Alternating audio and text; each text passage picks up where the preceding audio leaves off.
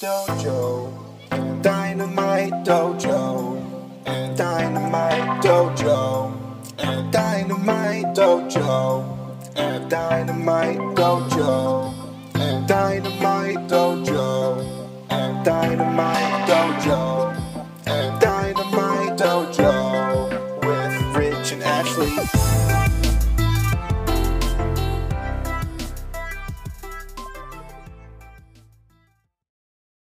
Hey guys, this is Ashley and Rich here with episode 20 of Dojo and Dynamite. It is Sunday, March 8th. Daylight savings time started, which is a bummer because we lost an hour of sleep, but it's also International Women's Day, so shout out to all my fellow awesome women. Today is for us. And here we are, ready to provide you with another Dynamite recap.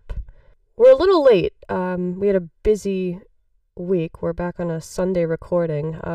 Yeah, we recorded the other podcast kind of late, so we don't want to force it too early. We want you to get an opportunity to listen to the Revolution recap. But we are trying to get back on an earlier schedule, so next week we'll try to record Friday or Saturday. Yeah, we'll get back to the normal release date, but we didn't want to push it too tight with the Revolution recap. Yeah. Before we get started, though, we do actually have a couple questions to answer this week. First up comes from Miguel from Twitter, and he asked if we can talk about the national treasure, Hangman Adam Page, and why he's a star. Well, I think when you look at Adam Page, you kind of have to come full circle a little bit, right back from the beginning of AEW. Immediately when Adam Page signed with AEW, they touted him as a guy, arguably the best wrestler, or the best up-and-coming wrestler they had. Cody said it, Tony Khan said it. They had a lot of momentum behind Adam Page. They invested a lot in him. And, you know, of course, people who read dirt sheets and read rumor sheets, they know that, you know, he had offers from NXT or WWE to be hot-shotted. Kind of, you know, you got a full-time pay on the NXT roster, etc., guaranteed championships, whatever. So, I mean, he was sought after. He's a known commodity. Obviously, on the indies, some people, they didn't like him. But in AEW, they say, listen, this is the guy. This is going to be the guy. Going forward, he has a huge future, and he's so arguably the best wrestler, right? He's athletic. Mm-hmm. So, Adam Page, I think, was foothold for success. Now, in the WWE, when something like this happens, the fans immediately reject said individual wrestler, a la Roman Reigns. Because pushed down your throat. It's shoved down your throat. Now, what AEW does best, even if it's selecting, of course, because everybody knows how wrestling works, you select who you want as your top star, or at the moment, you think it's going to draw you some money, bring in some ratings. So Jon Moxley is the world champion. But what happens with Jon Moxley and what happens with AEW is they don't consistently shove Jon Moxley down your throat. You get your segment a week with your world champion. You get your segment a week with your number one guy, their guy, and that's what you get. Adam Page, he came out last week. He flipped over the rope. He clotheslined him, Jake Hager, and he left. Simple.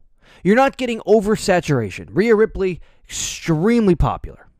She started to get over organically, naturally. They built her up to the NXT Women's Championship. And then she's on Monday Night Raw and Wednesday and Friday and the pay-per-view and all over the headlines and all over the logos and all over the advertisements. And it gets shoved down your throat.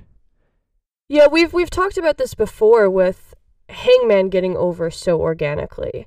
He had a lot given to him at the start of AEW. He won the Casino Battle Royale at and people Double or started Nothing. to kind of reject him a little bit. Yep, he was in the first AEW World Championship match.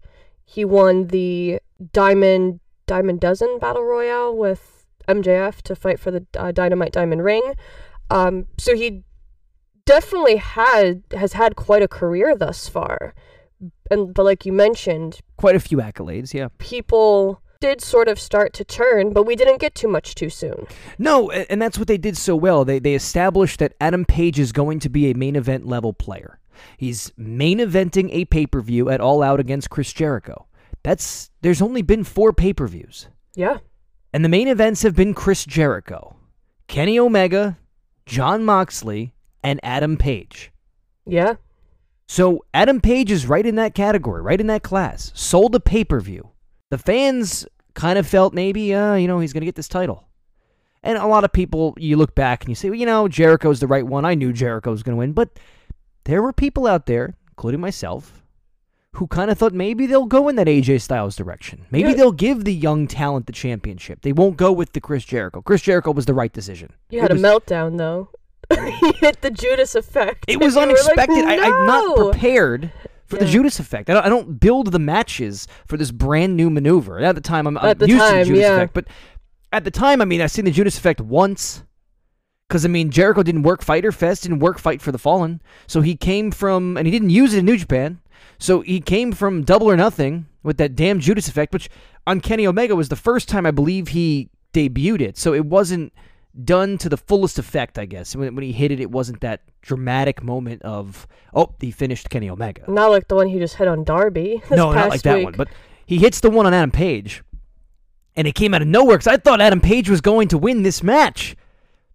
And he got Judas effect as a perfect counter move. It was well done. It was a very good match, but they started to reject him, but AEW didn't push him. They didn't give him the world title. Then they dialed him back. He had a feud with Pac. They put him on television. He worked every single week, get you familiar with him, and they slowly developed the character.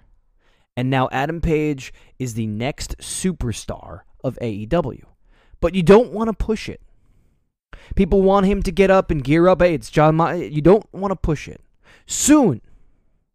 But you just don't want to push it. But he is, I want to call him a homegrown superstar. He is one of their homegrown superstars. We were talking about this earlier this week. He's so relatable. I was having a conversation with Rob on Twitter, and he's like, Hangman is not necessarily full gear, sort of the black sheep of the friend group, has a drinking problem. There's stuff that you can relate to in one way or another with Hangman, where he doesn't seem too out of reach. Yeah, and the box is kind of larger. And I mean this, and again, it's not a negative, but there's the TV 14, TV PG aspect. It's not about blood and guts. It's about cowboy shit. It's about cowboy shit. When you have a TV 14 program, you can give a little more depth to the character. You can open up a little more of the personal lines, right? Because life isn't TV PG. Because life is not TV PG. Life is not a Disney movie. Right. And in order to do that, you have to have a little more wiggle room. And everybody always associates TV 14 to mature audiences and to blood and guts, the way that you saw in ECW, you saw in the Attitude Era, you saw lewdness. It's not about that. It's about the depth of character, a little farther you can reach, a little farther you can punch. The stories matter a little bit more because MJF can hit Cody a little deeper. The cuts are a little deeper. TV 14 gives you that realm. And I think that's helped all of the characters in AEW. But I do think it helped Adam Page. What would Adam Page be without cowboy shit? And what would he be without stealing people's beers and drinking them through the audience? He'd be the Street Profits with empty red cups. It's not the same effect. I like the Street Profits. It was a fun gimmick, but it's not the same effect as the deep connection you can have with drunken Adam Page. Yeah. So that's why he's a superstar. I love Adam Page. We love it. He was kind of like my guy from day one. Yeah, you were a huge Hangman fan. You wear your Hangman shirt. My first AEW t-shirt. To every got that event. for me at the Starrcast for Double or Nothing. Yep. I brought a bunch of New Japan shirts. I think I was going to wear an Okada shirt, I believe, but I did wear a New Japan shirt. I wore the you got me Gorillas that, of and I said, you know what? I don't like to wear t-shirts before I wash them. I'm kind of a person like that. I don't like to use anything before I wash it, whether or not it's a towel or a t-shirt or a sweatshirt, whatever. So you got me that. We were there at Starrcast. I couldn't really wash it. We were at the Mandalay Bay Hotel. I don't know what the hell we met do. Hangman. We did meet Hangman. We did meet Hangman that weekend. I said, you know what? Screw it. Put it on, and that's the That's only your shirt one. show. Your My show shirt show. That's your show shirt. My shirt show. That's my shirt show. Everybody. It was the first AEW Hangman shirt. But Hangman has a very bright future. I think he's the future of wrestling. I've said that before. And really looking forward to what's to come for him. So thank you for that, Miguel. Next couple questions come from JRJ McClure. First thing he asked is, do you think Jericho will be written off TV for a while due to the upcoming Fozzy tour? And along with that, maybe will they do an angle at Blood and Guts? I definitely think he is going to be written off. They hinted at it last week on Dynamite. I thought maybe it would have happened there, and of course it didn't because the Latex Gods won the match. But I do feel like something is coming where he may be off TV for a little bit. They hinted that he was going to be written off television last week. They did the 60-day thing with Jon Moxley, and then they jumped him. And I think that was a really good way because the fans knew Fozzy was coming. Yeah. And they kind of acknowledged that, and they hinted toward it, and then they turned back. They're like, nah, he's not leaving anywhere. He's not going anywhere. Except, I do think he's not going to be as prominent. And I think the Blood and Guts is a good spot to kind of make him less prominent. Maybe not write him off, but give him less responsibility. And it's possible that if he misses a week or so, it won't really matter as much anymore as it did prior, because now he's not the world champion, and the Blood and Guts can be a reason why that happens. You're right. I agree with you. I don't think he's going to be gone, but I do think, because he is essential to the television. He is, and I would expect to see him at Double or Nothing, but I wouldn't be surprised if after Blood and Guts, he's maybe, like you said, maybe not written off altogether, but not on every Dynamite. Right. There may be episodes he misses for prior obligations, which is Fozzy. Fozzy rocks. Yeah, they're pretty good. Hell yeah. I'm not a concert guy, but going on a cruise ship, watch some concerts. Fozzy was fun. They were good. They put on a great show. And they're good people, really nice people. They really are. We had some nice conversations with some Fozzy members. Next question from JRJ was, did it seem like they might be hinting towards a Hager versus Mox title match? And if so, thoughts?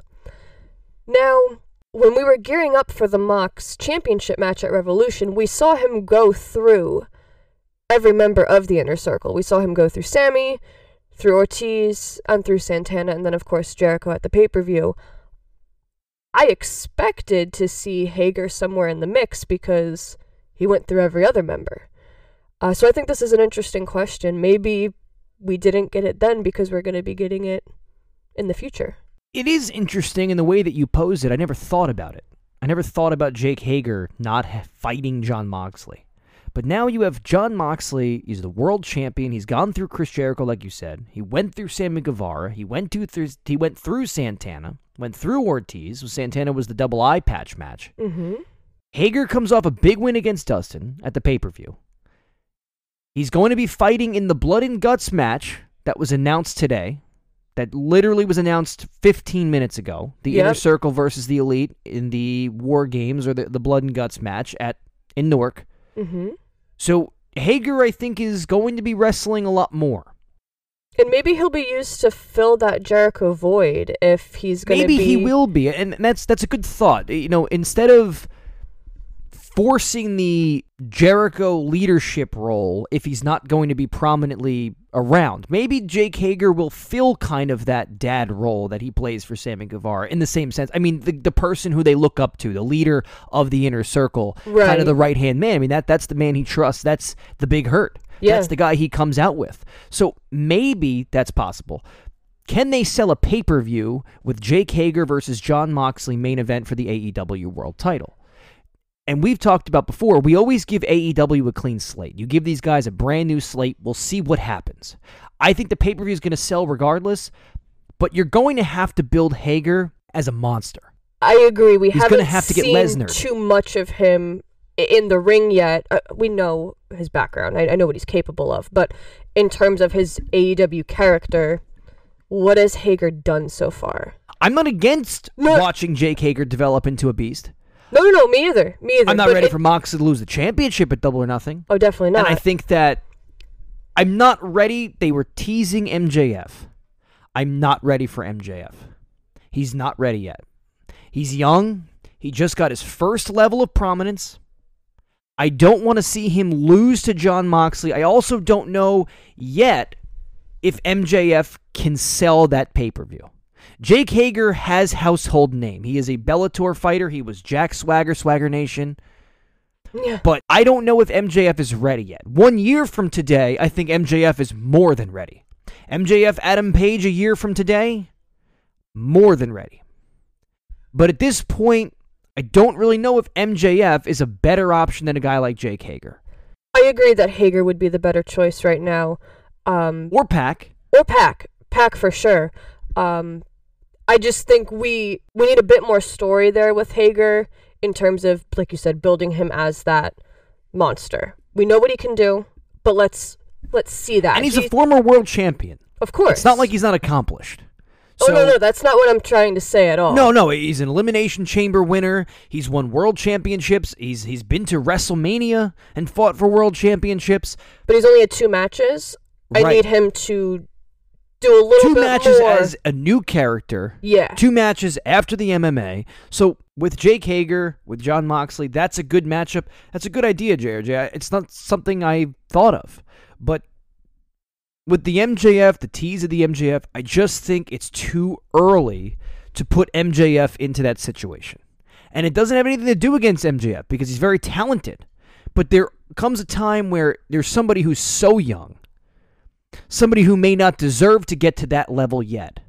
And I think that's MJF. But teasing that MJF, kind of baiting the MJF that he wants to be there, and then maybe having somebody else come out and go after MJF, and then they feud at Double or Nothing because he stops MJF from reaching Moxley. That could be cool. Pac still needs his rubber match against Mox, so I would like to see him be next in line. But I like the idea of Hager. Death Triangle. Death Triangle. We'll be Death talking about that in a little bit. Yeah. No, but Hager's a great idea. I think it would work really well, but when wins and losses matter, he needs to work his way to the top of the and he has to do it contendership. convincingly. Yeah. They have to sell him kind of like Brock Lesnar. So using that, we'll see. But I'm not against Jake Hager. No, not at all. Not at all. Really great questions. Thank you guys so much. Yeah, thanks a lot. We really appreciate it. At Dojo and Dynamite on Twitter, Dojo and Dynamite on Instagram. You can message us on Gmail. But the questions are great. Comments are great. We love answering them. So what do you think, JRJ? Anybody else? What do you guys think? Who should Jon Moxley face next at Double or Nothing? Yeah, any feedback on the questions asked? Let's keep the conversation going, guys. But with that, we will go ahead and get started with this week's recap. And the show opened up with the Moxman coming out to a very hot crowd. His first show as champion. That belt looks great. Doesn't it looks it? So good. I mean, Chris Jericho made the belt look awesome. Chris Jericho wore those ridiculous jackets. They all matched the whole thing. Chris Jericho made that world championship look great. But man, a big gold belt, you can never go wrong. Looks great on Mox. It looks great. And he looks so happy, which just makes me happy. He starts the show with this very heartfelt Moxman promo. It was very similar to what he cut at Revolution, but I didn't mind the repetition because this is his mantra. I mean, AEW is for the fans. This championship is for the fans. We're doing this together. And in the event that you didn't catch Revolution and you're watching Dynamite, I mean, everyone deserved to hear this promo, to hear his thoughts. It was a great promo. You're right. It was a great promo. The crowd was hot for it. Moxley, as they always say, there's good chasers and not great champions. Some people are better chasing the belt than they are winning the belt. I thought the type of story they wrote for Jon Moxley and the Inner Circle, I thought was really well done, that keeps Moxley in that almost chasing, yet he's the champion. Because he's outnumbered by the Inner He's outnumbered. Circle. And they used that. They built sympathy for him. He's a baby face, and it kept the Inner Circle extremely strong. But that's the end of the night. But in this one, I thought the Inner Circle promo was great. I mean, the whole segment was an A. Absolutely. It was a great segment. It was a good promo. Great way to start the show. It was a good way to start the show, yeah. It's different. Again, sometimes they open with a match. Sometimes they open... I like the... It's not the same every week. Yeah, the unpredictability of the flow of the show. I don't always have to open with a 20-minute promo, but sometimes I like to. I like it coming from Mox also because he's not always a man of many words. No, and he's done a great job of opening up and kind of developing this character of, I know I'm going to become the face of AEW. And we saw him talk in all the interviews, and he's one-on-one with these individuals. He did Bleacher Report in Uninterrupted or whatever it is, and on the cruise, and and stuff that he just didn't do in WWE. So he was assuming that role, he was accepting that role, and hopefully we get more championship runs from Jon Moxley. I don't want to see the same type of like ROH style where, you know, it's you get the championship once and it moves hands and it moves hands. I do want to see people get the belt back. I think it's interesting. It gives you a different twist on it. So, I mean, hopefully we see Moxley in AEW and we see him hold it multiple times. I certainly hope so. But it was a great way to start the show. And we'll come back around to this at the end of the night when we talk about Sammy and Jericho Le Sex Gods versus Karaoke Crew, Darby and Mox. Next match of the night, or the first match of the night, rather, was SCU and Colt Cabana. Colt making his AEW Dynamite debut versus the Dark Order. So SCU, always very talented, always very fun. Great way to open a show. Great opening match. They call them curtain jerkers, but they're not. I mean, SCU is awesome. I mean, it was a good way to do the pre-show, the buy-in for Revolution. SCU is great. They were good champions. Dark Order teased the Exalted One. People kind of expected the Exalted One. I'm going to pose you the question. Do you think it was a mistake that the Exalted One did not debut on the show after the pay-per-view? A mistake? The crowd's hot. The audience, I mean, there's almost 1 million viewers on television. You know that people are going to be tuning in to see the fallout because not everybody bought the pay-per-view. It's just normal. It was the traditional way of the way it works. So, what do you think? I'm going to say no because I still don't know who it is. I mean, on Wednesday, we had Matt Hardy drop the conclusion of Free the Delete, ending with... Well, I believe it was the conclusion part 1. I believe that's what he said. So I believe there's going to be 2 parts to this conclusion. But well, it's still going. It's still going. But, you know, Bucks of Youth, I knew you'd come. Put the internet... on fire, right. On fire. I was like flipping out at work because even though you like knew that was probably what was going to happen, especially if you were keeping up with the whole Free the Delete series and the backstory, you don't really know. So it was great to see them reunited, but was that going to happen on Dynamite? Is he the Exalted One? Is it going to be Lance Archer? Is it Christopher Daniels? I mean, I still don't know who it is. Now, Evil Uno... my guy, I'm on an Evil Uno kick right now. He's killing it on Twitter. He said that the Exalted One was going to be very upset with the outcome of that match because that was not what was supposed to happen. So that's all I can tell you. The Exalted One's pissed off somewhere, but I don't know who it is. Who is Evil Uno? Evil Uno is Evil Uno. Do you remember that? Someone asked him. Somebody asked. They put a poll up on Twitter. You can check it out. It's on one of Evil Uno's tweets. And it's a response, and it's, who is Evil Uno? Is it Matt Hardy? Is it Lance Archer? And just, who do you mean, who is Evil Uno? Evil Uno is Evil Uno. Evil Uno. I don't understand this. I mean... I love the guy. Evil Uno. Yeah, he's funny. He's witty, he's funny. You know, but the thing about Dark Order, what they do so well, like I've told you before, I like the diversity of the tag teams. Let's involve... Silver and Reynolds. Let's get different versions of the 4 of these main wrestlers. Like, yeah, Uno and Reynolds. I like this. I like the iteration of it. There's a bunch of tag teams, and there may be more, but I like the multiverse, I guess, that they have. It doesn't matter what their traditional or standard tags are. I liked seeing all 4 of them in this match together. I liked that. It's unique. There's not many groups out there that have 4 legitimate 2 different tag teams within the same faction. Right. I mean, outside of the Elite right now, right? But other than that, I mean, this was good. I liked this. This was interesting. And of course, they're going to add some more people. Even if it is Brandon Cutler, it'll get him to do something. Even if he just joins, I'm not saying he's the Exalted One. That's not what I was going for. But if he just joins the Dark Order and he's involved in some way, shape, or form, it does make sense. He's involved in it. It gives him something to do. People have been crapping kind of recently on all the factions. You know, everybody's tied together. I mean, it's in real life. When you go to work or you go to school or you go anywhere, you have friends, you have groups, people that you're connected to, people that you would rather be with than somebody else, right?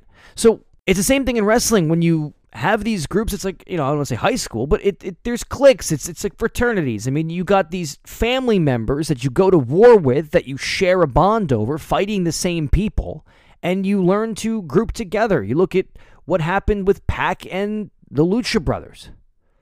And that'll happen a little later on, but it's something that it makes sense. Yeah, it definitely does. It's natural. I mean, us with our New Japan experience, everyone there is in a faction, so I think that also brings us comfort. But I think it makes sense. I think these factions, there's a lot of them, a lot more than New Japan, so it makes them all feel a little more intimate. You know, like with Chaos, when you got Roppongi 3K. Yeah. And like those guys are intimate. Rocky, Yo, Sho, that's involved. But then you got guys like Ishii, right? And it's not that Ishii, he feels like he doesn't do anything with the rest of them. So I guess... Because I think there's 3 or 4 main factions? Yeah, and then everybody's just kind of in them, interwoven into all of them. Yeah. But, when you look like the Bullet Club does a good job of pretty diversifying the way that they use got the Reels of Destiny, the great tag team, but then you got, Chase Owens and Fale with Jado. They kind of group together a little bit. And they all feel Bullet Club. Yeah, and when they tag together, even if it's Jay White and like Fale, which I would love to see that combination, Fale come back as kind of like the muscle. Hell yeah. But like even if that's the thing, you kind of believe it. You see it like the way that they did Jericho and Sammy Guevara, it just fit really, really well together. For Jericho sure. and the Big Hurt, Sammy Guevara and the Big Hurt. I love watching Sammy with the Big Hurt. I think that just for some reason makes Sammy feel so much more important. Because he's got that muscle behind he's got him. Jake Hager, who could be fighting Jon Moxley. We don't know, but he could be. Yeah. The way that JRJ kind of posed that theory. Now, Sammy Guevara becomes more legit. I like that. I like the way the Inner Circle's been working. I like the way the Elite works. I like the way the Dark Order works. Yes. Now, going back to your original question, I don't think it was a mistake that the Exalted One didn't debut this week because, again, we don't know who it is. But they can't keep this going much longer. Everyone's getting really antsy. Well, because they keep saying he's near. Exactly. It's not about the Exalted One's coming or they're saying he's near. And they've been saying he's near for like 3 weeks. Like he's right here. Like he's here. Yeah. So where is he? Yeah, he's got to be here soon. I mean, like next couple weeks, we have to see him. That's kind of what I was going with. I think we have to see him at some point. And, otherwise this match... It was fine. It was a B-. I think Colt Cabana looked really sharp. When was the last time that he was on... national television? Like this, yeah. I don't really follow Colt Cabana's career. I feel like it's been a long time. Don't quote me on that, I tend to avoid Colt Cabana's career. I know, you're not the biggest fan of him, but I thought he looked great. Yeah, actually, everyone was really receptive to him. He did look really well. He did look good. And I think that he's going to be a great addition to the roster. What Dark Order does so well, it's my watching it. It's Silver is jacked. I mean, I need like a fitness routine from this guy because he's got an incredible look. He's not the tallest guy, but physique wise, he looks great. But what the Dark Order does so well, which is so underspelled in wrestling, is that they sell so well. And I know, they got a jobber group. Of course they got to sell well. But they put guys, like they sell these moves so well. They take them so well. Stu Grayson, he's excellent. But, these guys like Silver and Reynolds, they sell these moves perfectly. And I watched it, and Reynolds took a move. It was flawless. It was great. They are very talented and... underappreciated, undervalued. I agree. This was followed up with Big Swole versus Leva Bates. This was short and sweet. I thought Swole looked really dominant. It was a squash match. I don't know if it was needed for television. I think you could have sold or told the same story on Dark. I hear you. Because we didn't have Nyla come out. But at the same time... Britt Baker and Tony. The Dream Team right there. That there. happened right there. That's good stuff. I hear you, but at the same time, it looks like Swole may be next in line, so I feel like it had to be on TV. They're building her up, obviously, so I do think that... I'm interested in that. I like Big Swole. Yeah. I just thought that the segment itself kind of felt like... You knew it was going to be a squash, so why do we put it on national television? I guess some squashes work, but this wasn't like Nyla beating Leva Bates, where you put Nyla over as the beast. But then what other women's match would they have had if Swole's next in line? Yeah, you're right. And I kind of felt the same way. We haven't seen Hikaru Shida in a minute, but I know. I felt a lot of people kind of crapped on the episode that, they're shitting on the episode saying, hey, listen, this is not a great episode. They just came off a pay-per-view. I meant to say that at the beginning. In terms of in-ring action, this was fine, but this was a very story-driven episode, It building is, off the pay-per-view. I love promos and I love stories. That's who I am. Yeah. And I like wrestling, of course. Everybody likes wrestling. I like to see the action in the ring. It's why I'm very connected to what Cody does. I like the way that Cody works his matches. I like building that story and then watching the blow-up. I enjoy that. Because what's wrestling without story? What's wrestling without story? Just so a fight. I thought, the Tony and the Brit stuff, that was very entertaining. Big Swole versus Leva Bates was a C-. It was what it was. It was short and sweet. Swole got a dominant win, and it's another win under her belt. Yeah. But speaking of story and speaking of Cody, this was arguably the biggest thing to happen in the night. It was the best segment of the night. Yeah, completely unexpected too. Cody comes out to talk about his loss at Revolution. He wants to face MJF man to man. I didn't know that Cody moonlighted as Castiel. Very impressive. Yeah, very in support of his the downtime, look. right. It was amazing. But Cody's interrupted by Jake the Snake Roberts. 2 things on this before we get into it. A lot of props to the audience, because I remember a couple years ago when Jake the Snake came out in Raw and, got 0 reaction. And the audience popped hard for him. And that's great. That's awesome. Good for that. And the second thing is I just really enjoy the way that AEW is using the legends comparative to the WWE. It's not just a nostalgia pop. They don't have to pretend to be the same old character that they always were, because in life you adapt and life changes. Yeah. And these guys come out and they're valued. Whether or not it's being a manager, that's fine. There's no reason. Managers, we always look at managers as being not important because for some reason WWE has shit on managers over the past couple of years, except Paul, outside of Paul. But that's because Paul is just so good at what he does. And he's a great speaker. And you really don't want to give Brock Lesnar the mic all the time. So Paul handles that so well, and they've been paired together forever. But what they do, what they did with Arn Anderson, what they did with Tully Blanchard, what they do now with Jake the Snake Roberts, and Jake the Snake is such a promo, man. I mean, the guy is a fucking promo. This was unbelievable. Yeah, but taking a guy, not having to have him come out with a fucking bag and a snake in it, not having him wear the same outfit and given the same shtick, he's an evolved human being. He's gone through a lot of life events, and he sold that. Yeah, and you He's bring different. him in because of his wisdom. As you get older, you get wiser, and Who doesn't want Jake the Snake cutting promos for you? I loved it. Just, if you haven't seen it, go watch it because it was absolutely incredible. Jake concludes the promo. I mean, well, first he's talking about how Cody is Caesar and he's going to bring the end to Cody, and you never turn your back on a man you respect. Or a man you fear. And he turns his back on Cody, tosses the mic in the air. With a and mic leaves. flip over the head. Not a mic drop, a mic flip. Oh my God. And Cody's like, what he didn't the have hell? words. He didn't need words. Mm-mm. Jake the Snake shows up. He has a client he's bringing to AEW. We don't know who that is. Could be Lance Archer. Could be Brody Lee. Could be either of those guys. Could be somebody completely different.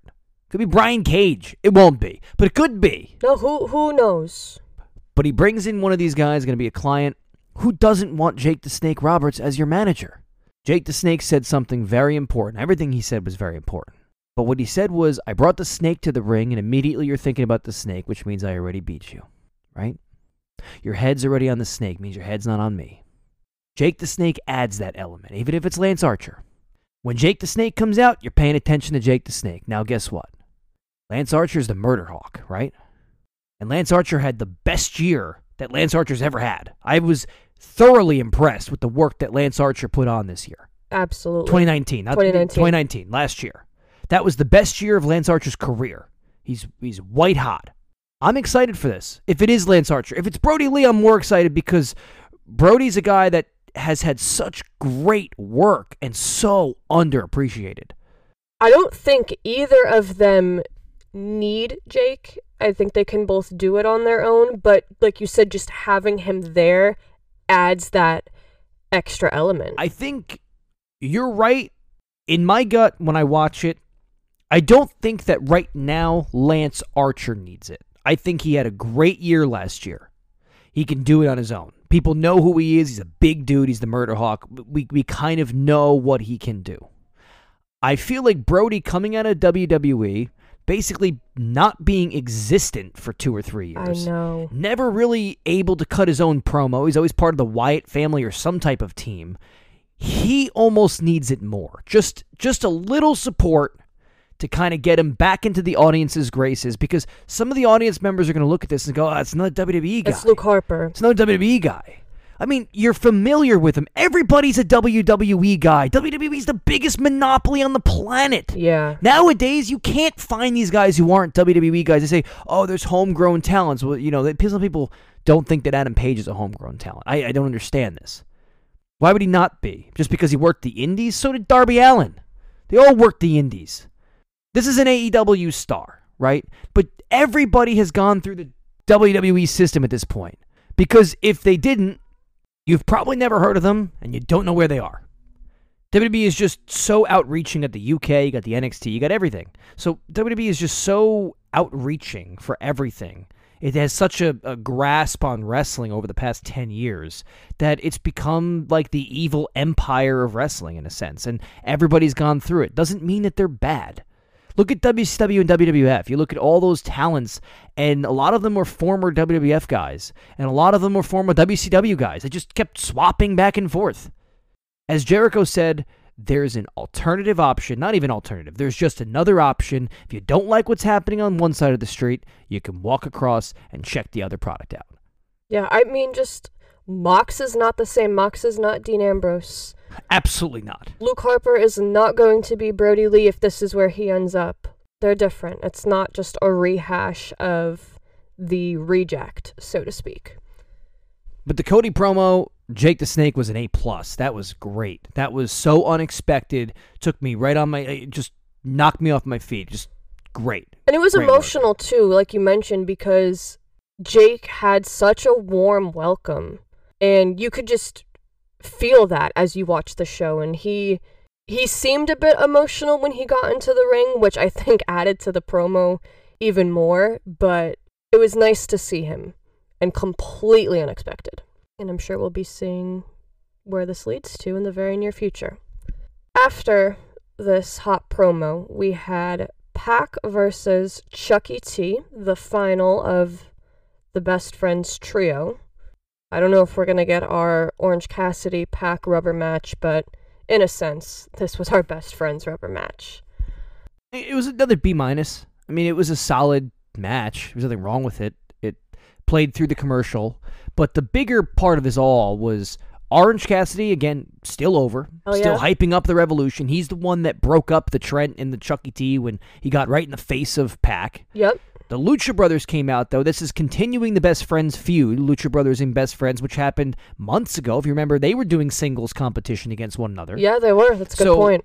This is all coming to a big full, I'm assuming, a 6-man tag match at some point, which is a good match. I mean, who doesn't want to see that? Pac, Death Triangle, or Triangle de la Muerte, or whatever the hell we had they the said. birth of Death Triangle, Pac, Penta, and Fenix, which... that is a loaded team right there. That's a main event level 6-man tag. Yeah. Now, we know they talked about on the boat, there's 6-man tag titles potentially in the future. But what they've done is they've established now a couple of 6-man teams. For sure. I mean, Jurassic We've discussed Express, this over the past, Friends, a couple weeks ago. We Death did. Triangle, SCU. SCU, the Elite, potentially, depending on what happens with Hangman. I guess you could do the Nightmare Family there. So you could even do like Proud and Powerful and Sammy Guevara. Absolutely. Yeah. There's so much. They're planting the seeds for whatever the future brings. Cody could jump in with Dustin and QT Marshall if had be. That's why I said the Nightmare Family. Oh, I'm sorry. Yeah. But yeah, there is now a 6-man tag division. Right. It seems. So that's really cool. But that do you think it's a good team? I'm just going to kind of add this here. Do you think that MJF needs to add somebody else? Do you think MJF needs one other piece to this little Diesel Shawn Michaels? To him and Wardlow? Yeah, or do you think this is just perfect the way it is with just 1 and 1? Could get a female valet. I think a female valet would be good. I think that would add just a different dimension to the Like Penelope group. adds so much to Kip. Exactly, and like if you get this woman also dressed in Burberry, you have the Burberry Brigade. I like it. I think visually it would be very appealing.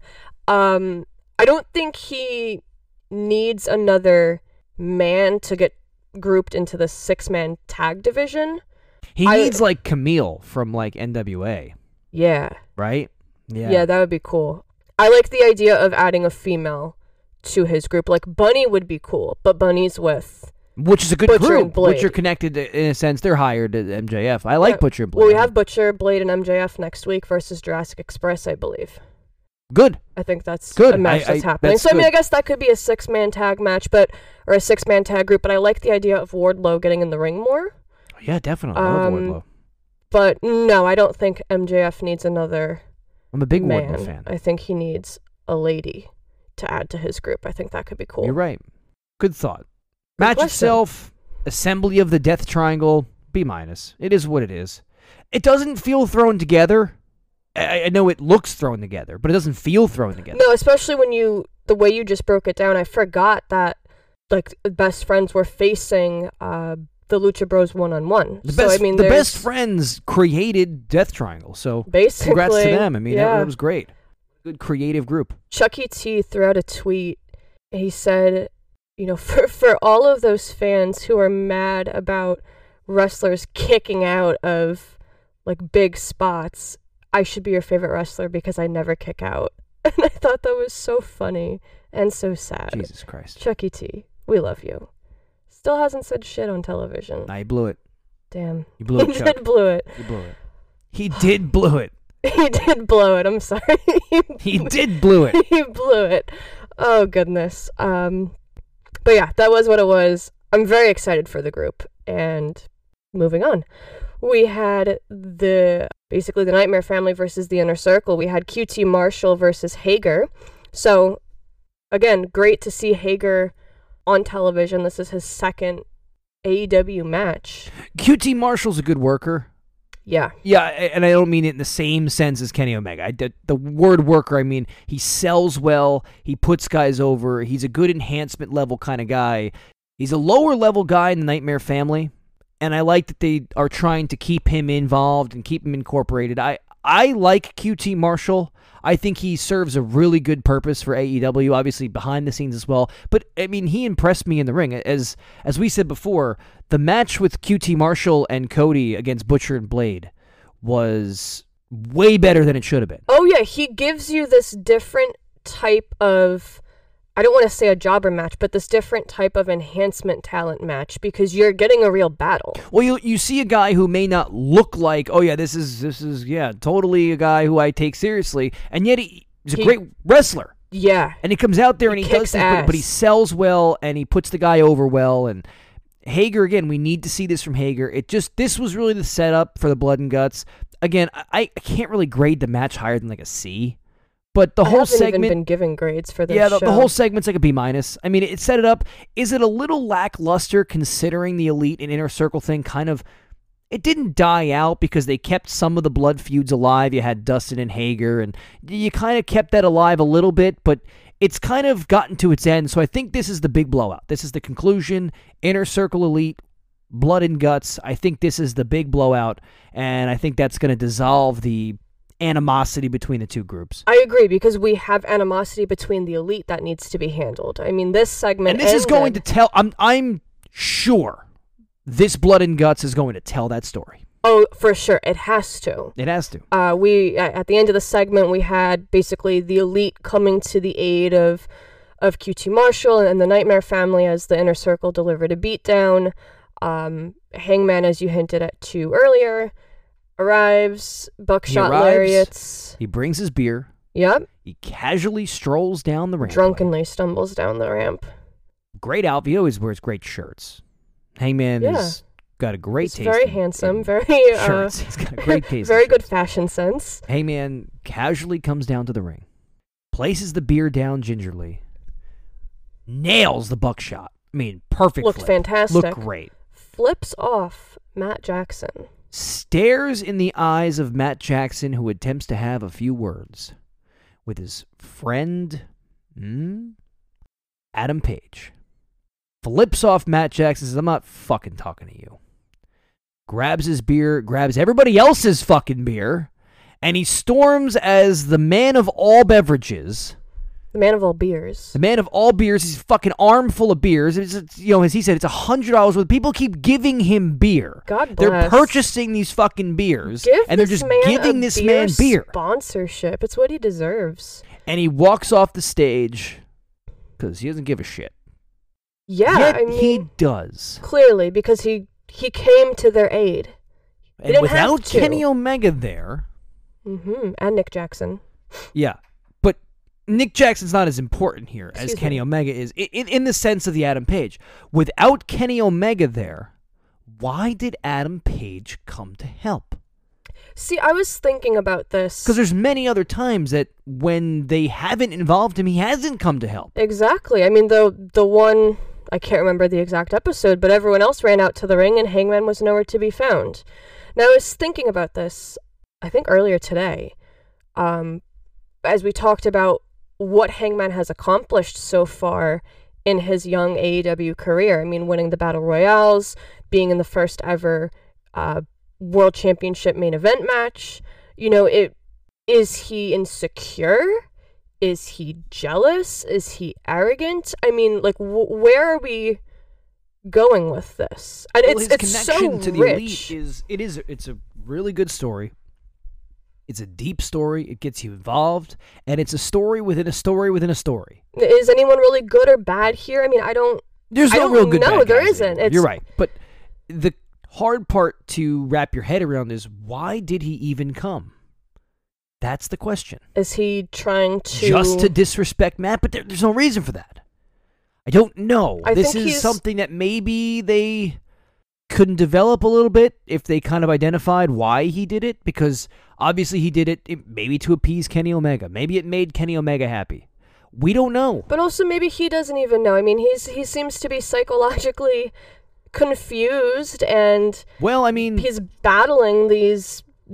You know, there's a lot of psychological stuff going on here. I mean, Nick through those... Or just alcoholically impaired. That also. I mean... Under the influence. Yeah. Just out there to fucking clothesline people. It's good shit, though. Maybe just hates Jake Hager. And Matt Jackson. But next week, this was announced on Twitter. I don't think it was announced on the show. We're getting Les Sex Gods. Maybe... future tag team champions right there, versus Hangman and a mystery partner of his choosing. I don't hate Jericho and Sammy Guevara's group. No, me either. As a tag team, I think that they're good. I like the combination. No, we had them in a tag team championship match early on. A couple months ago. I like that they are still continuing this. It's a way to keep Jericho relevant. Not that he really needs a way to be relevant because he's Jericho. But it's a tag team that works, and it adds depth to an already competitive and deep division. But Hangman is going to have a mystery partner. I hope it's Nick Jackson. Matt Jackson. Why is it Nick Jackson? Where is Nick Jackson playing a role in this? There's no Nick Jackson. There is. Where? Where is Nick? Next week. Nick Jackson is not playing a role to further right the now feud in the Adam Page Matt Jackson confrontation. Yes. Stop with the Nick Jackson. No. Why would Nick Jackson make sense as Adam Page's partner? Think about this, Ashley. Because Hangman chose Nick over Matt. Best book. So no, then there was a main event. Oh, I thought we were going to contemplate who his partner would be. You're just leaving it at Matt. Jon Moxley teamed with Darby Allin to take on Les Sex Gods. Les Sex Gods. Which really ended up being a handicap match because Mox got destroyed in his entrance. Because they told you the story. Mm-hmm. Jon Moxley, if you walk out on your 2 feet, I will step away from AEW for 60 days. It was 30 days, but in all Jericho schisms, it's 60 days. Of course. Jon Moxley, if you walk out, I will walk away from AEW for 60 days. That was a good tease because of the Fozzy thing. The fans kind of saw it. They're like, oh, it's going to happen. No. Mm-hmm. And I liked that. That was a good swerve. That was a swerve in a swerve. But that was not one of those unnecessary, why did it even happen type of swerve. It was just a nice, fun play. Moxley gets jumped by a couple guys in the audience. It's the Inner Circle. I love the numbers game. They jump him. They drag him out. Now, this was a little long of a brawl, I thought. A little long, because it kind of felt like they were because we're waiting for the match to start. Yeah, we were waiting for the match, but they're back there. They're in the aisle, I guess. No, I'm sorry. They're in the atrium, whatever the hell you call the concessions area. So they're fighting in the concessions area, which is fine. I don't have a problem with that. But they're fighting in the concessions area. And it kind of drags a little bit. And maybe I thought, oh, well, maybe Darby's kind of like running up to come in. Somebody's going to come and help Jon Moxley. Nobody comes and helps Jon Moxley. So we got like 6 minutes of Moxley getting his ass kicked, which, I mean, he's the world champion, so you got to beat him down for 6 minutes. But it was a weird kind of like you're waiting, the camera's kind of swirling around, and you're waiting maybe to see somebody come out, and nothing happens. So that was a little like lackluster in that aspect. And it almost looked like the Proud and Powerful, it was Ortiz, I believe. It was like he kind of stepped away like he was done, but like realized, oh shit, I got another garbage can to dump on him. So it was just a weird segment, but a smart segment. So Moxley's not walking out. Darby fights admirably by himself. Yeah, I thought, aside from the length of the shenanigans, that this whole thing worked really well. Darby is a star. We got Darby versus Sammy again, which I could watch forever. But like you said, he's fighting with honor for his karaoke crew. Darby puts people over really well. It's his size, it's his flexibility, he's wiggly as fuck. But Darby does really good things for his opponents, and Jericho looked great in this match. Jericho was moving excellent. Darby was putting him over great. And again, it's wrestling is a two-way street. Takes two to tango. Takes two to tango. And I thought that was great. I thought that Darby and Chris Jericho had really good chemistry with one another. Of course, Sammy and Darby are excellent, but that was really good. At the end, we get Mox stumbling his way through, pushing away all the medical staff to the appeasement of the crowd, which was a great moment.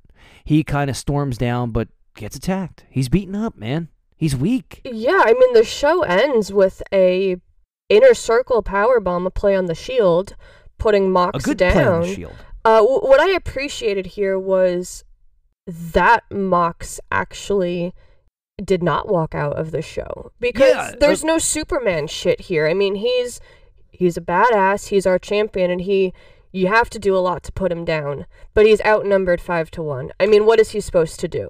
Mox is a unique character. He's a strong character. They put him over really well in AEW, and he's a worthy champion, and I'm really excited to see the Moxley era. I'm looking forward to the matches he's going to have, the interactions, the unique like Moxley versus Hangman Page is something I'm looking forward to seeing at some point. Even teased potentially Cody. Right, I would like to see that too. Yeah, but the triple powerbomb was a playback to Moxley's career, and it was such intricate storytelling. Everybody knows where Moxley came from. They know the Shield. They're one of the most dominant factions in the history of professional wrestling. And the fact that they were to say, Mox, this is what you were, and we're going to put you down with who you were. And Mox doesn't want to be held down by who he was. It's the new era of Mox. This is the new world champion of Jon Moxley, the face of AEW. So now he's going to be even more enraged. And it creates this balance, good versus bad in a sense. But the bigger thing is Inner Circle, they come off very strong here. Inner Circle, they lose their world championship, but Chris Jericho and the group, they put Moxley in the ground. They put him through those double tables off the stage.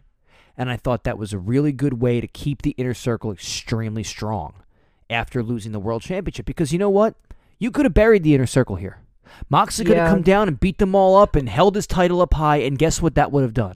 Weakened Chris Jericho. And that's what I'm saying, but it didn't weaken Mox. No way! Not at all. Because Moxley's the world champion, and now you gun for the world champion.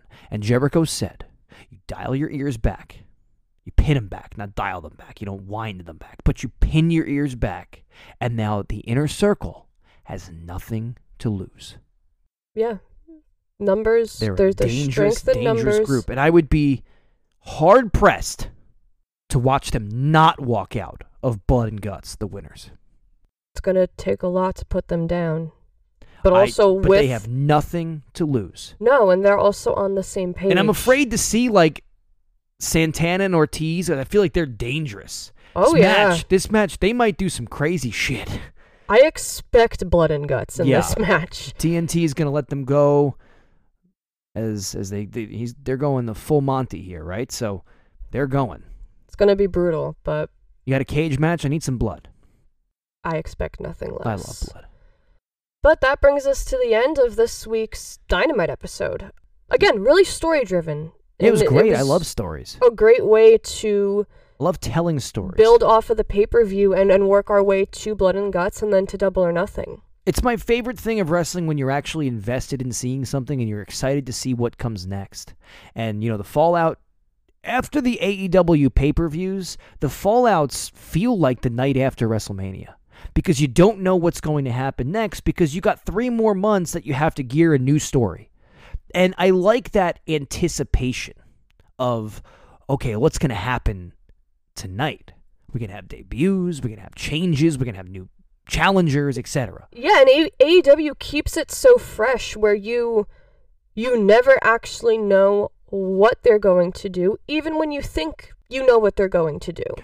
So it just makes it fun to watch. And I like sitting here, you know, with the questions that were asked and with the questions we ask each other, you know, where do we think this is going to go? And that's what, you know, we started Dojo and Dynamite and we were evaluating the matches or breaking down certain aspects of it. And I realized that AEW is so much more than just watching wrestling. Yeah, we've kind It's of changed where we started. We have, yeah. and we're depicting, we're breaking down, we're telling the stories of AEW here. And I don't want to say it's story time, but it's stuff that it's more about storylines and feuds, less about, oh man, you know, Christopher Daniels did that botch. It's like, who cares? Oh, that became a part of a story. I love Christopher Daniels, man. Yeah. So who cares? It's not about what's happening in the ring. Yeah. Big Swole against Leva Bates is not an in-ring match that I'm, like, excited to see. Well, there's certain things like the tag team match where that was just a work of art in its own sense. Yeah, and well, on pay-per-views we broke down the way the match was told. They told their story in the ring, Sure. but there's so much more that happens outside of the ring. Dynamites are like Nitros. Nitro used to fill their card with, like, 12 matches. You ever go on the WWE Network? You just kind of plug through. It's just like all these little dots. Well, they changed the network now, so who the hell knows? But there used to be all these little dots because they had like 12 matches. And no one really cared about what was going on. All they cared about was what was story being told. You know, who's joining the NWO? And a couple times you got those big moments. Goldberg going over Hogan. Sting dropping down from the rafters. When is Sting going to appear tonight? Those types of stories are so exciting, and you get so invested in it. And when Chris Jericho had his personal security and he kept getting the Cruiserweight title back and he was screwing J.J. Dillon, and like those types of things, who cares who Jericho's even wrestling? It's so funny to see Jericho in WCW and like what he's bringing from the past to AEW. AEW Chris Jericho is WCW Chris Jericho. Yeah. Just so that everybody gets the connection here, go back, watch some WCW Nitro. That's going to be my flashback, because I'm going to do the flashback now. Just go watch some Nitros. Go see some fun stuff. Halloween Havoc, 1995. That's not a great show. The debut of the Yeti. That's my flashback moment forever. He threw the Giant off the parking garage. Yeah, check it out. 1995 Halloween Havoc. They had a monster truck fight. I wish that, like, I could have, I was going to say been alive. I was alive. Not been 1 year old? Yeah, and, like, fully, like, lived that moment because it's beautiful. Halloween Havoc, WCW 1995. You can check it out, WWE Network. Check out the main event. It's like the Dungeon of Doom, and the Giant takes on Hulk Hogan, and like Jimmy Hart, I think, like turns on him or some shit, and they have a monster truck fight, and the Giant gets thrown off the parking garage, but comes out anyway, and the Yeti comes, and then they hump Hulk Hogan, and we got to meet the Yeti. We met the Yeti. Goddamn right we did. Because that moment is ingrained in my memory, and he is funny one of the highlights of my life. He was wrapped in toilet paper. Yeah. Full gear Yeti. Yeah, he's a big dude, man. Definitely check that out if you haven't. But there's not a lot of New Japan news because of the coronavirus, which I hope everybody's staying safe. Don't go out and lick subway poles or whatever the hell you guys do. Yeah, it's scary. I don't know what's going to happen with WrestleMania weekend, beach party, I etc. know. I know it is what it is. I just hope everybody out there, mindful. I know there's a lot of misinformation about the coronavirus.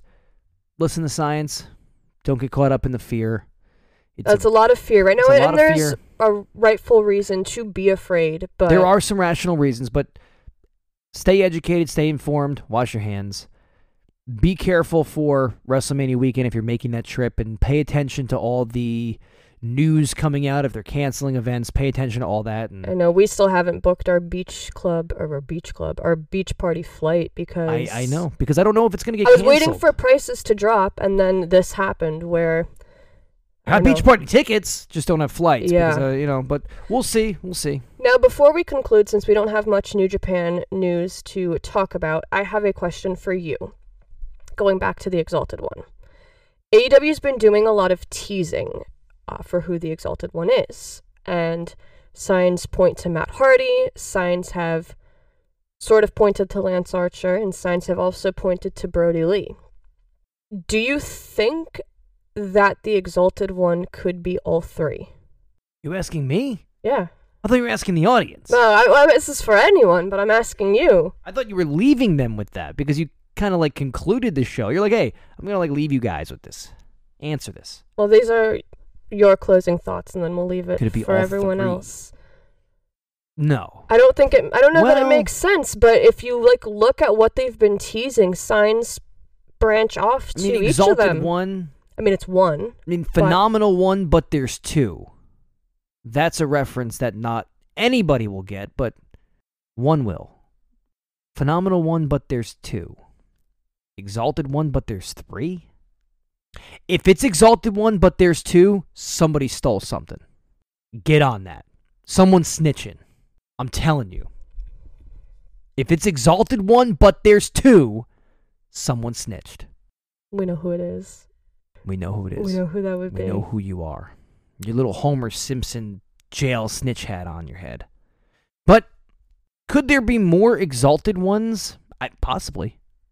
It's possible. What do you guys think? Could there be more than one Exalted One? I know it doesn't necessarily make sense, but Phenomenal One, but there's two. When you look at what they've been doing, there's no one clear path. Anyway, thank you guys for listening. This was a great episode of Dynamite in terms of storytelling. Loved it. I loved it. I loved it. I love that kind of shit. Yeah, I didn't give the matches grades. I didn't give the segments grades, but I mean, this is another A. In terms of storytelling, in terms of what they've accomplished. I didn't give the main event a grade. I'm giving it a B+. I'm just ending the show with an A. It wasn't their best episode, but it action-packed. It was fun. I enjoyed it. Very fun to watch. Like that kind of stuff. Wednesdays from 8 to 10 on TNT. Wednesday Night Wings are what I live for, and Wednesday Night Wings. But thank you all so much for listening, as always. We will be back later this week with another Dynamite recap. We are at Dojo and Dynamite on Twitter, at Dojo and Dynamite on Instagram, dojoanddynamite@gmail.com. Any questions, concerns, or anything you want to chat about, just let us know. And thank you once again. We'll see you later this week, guys.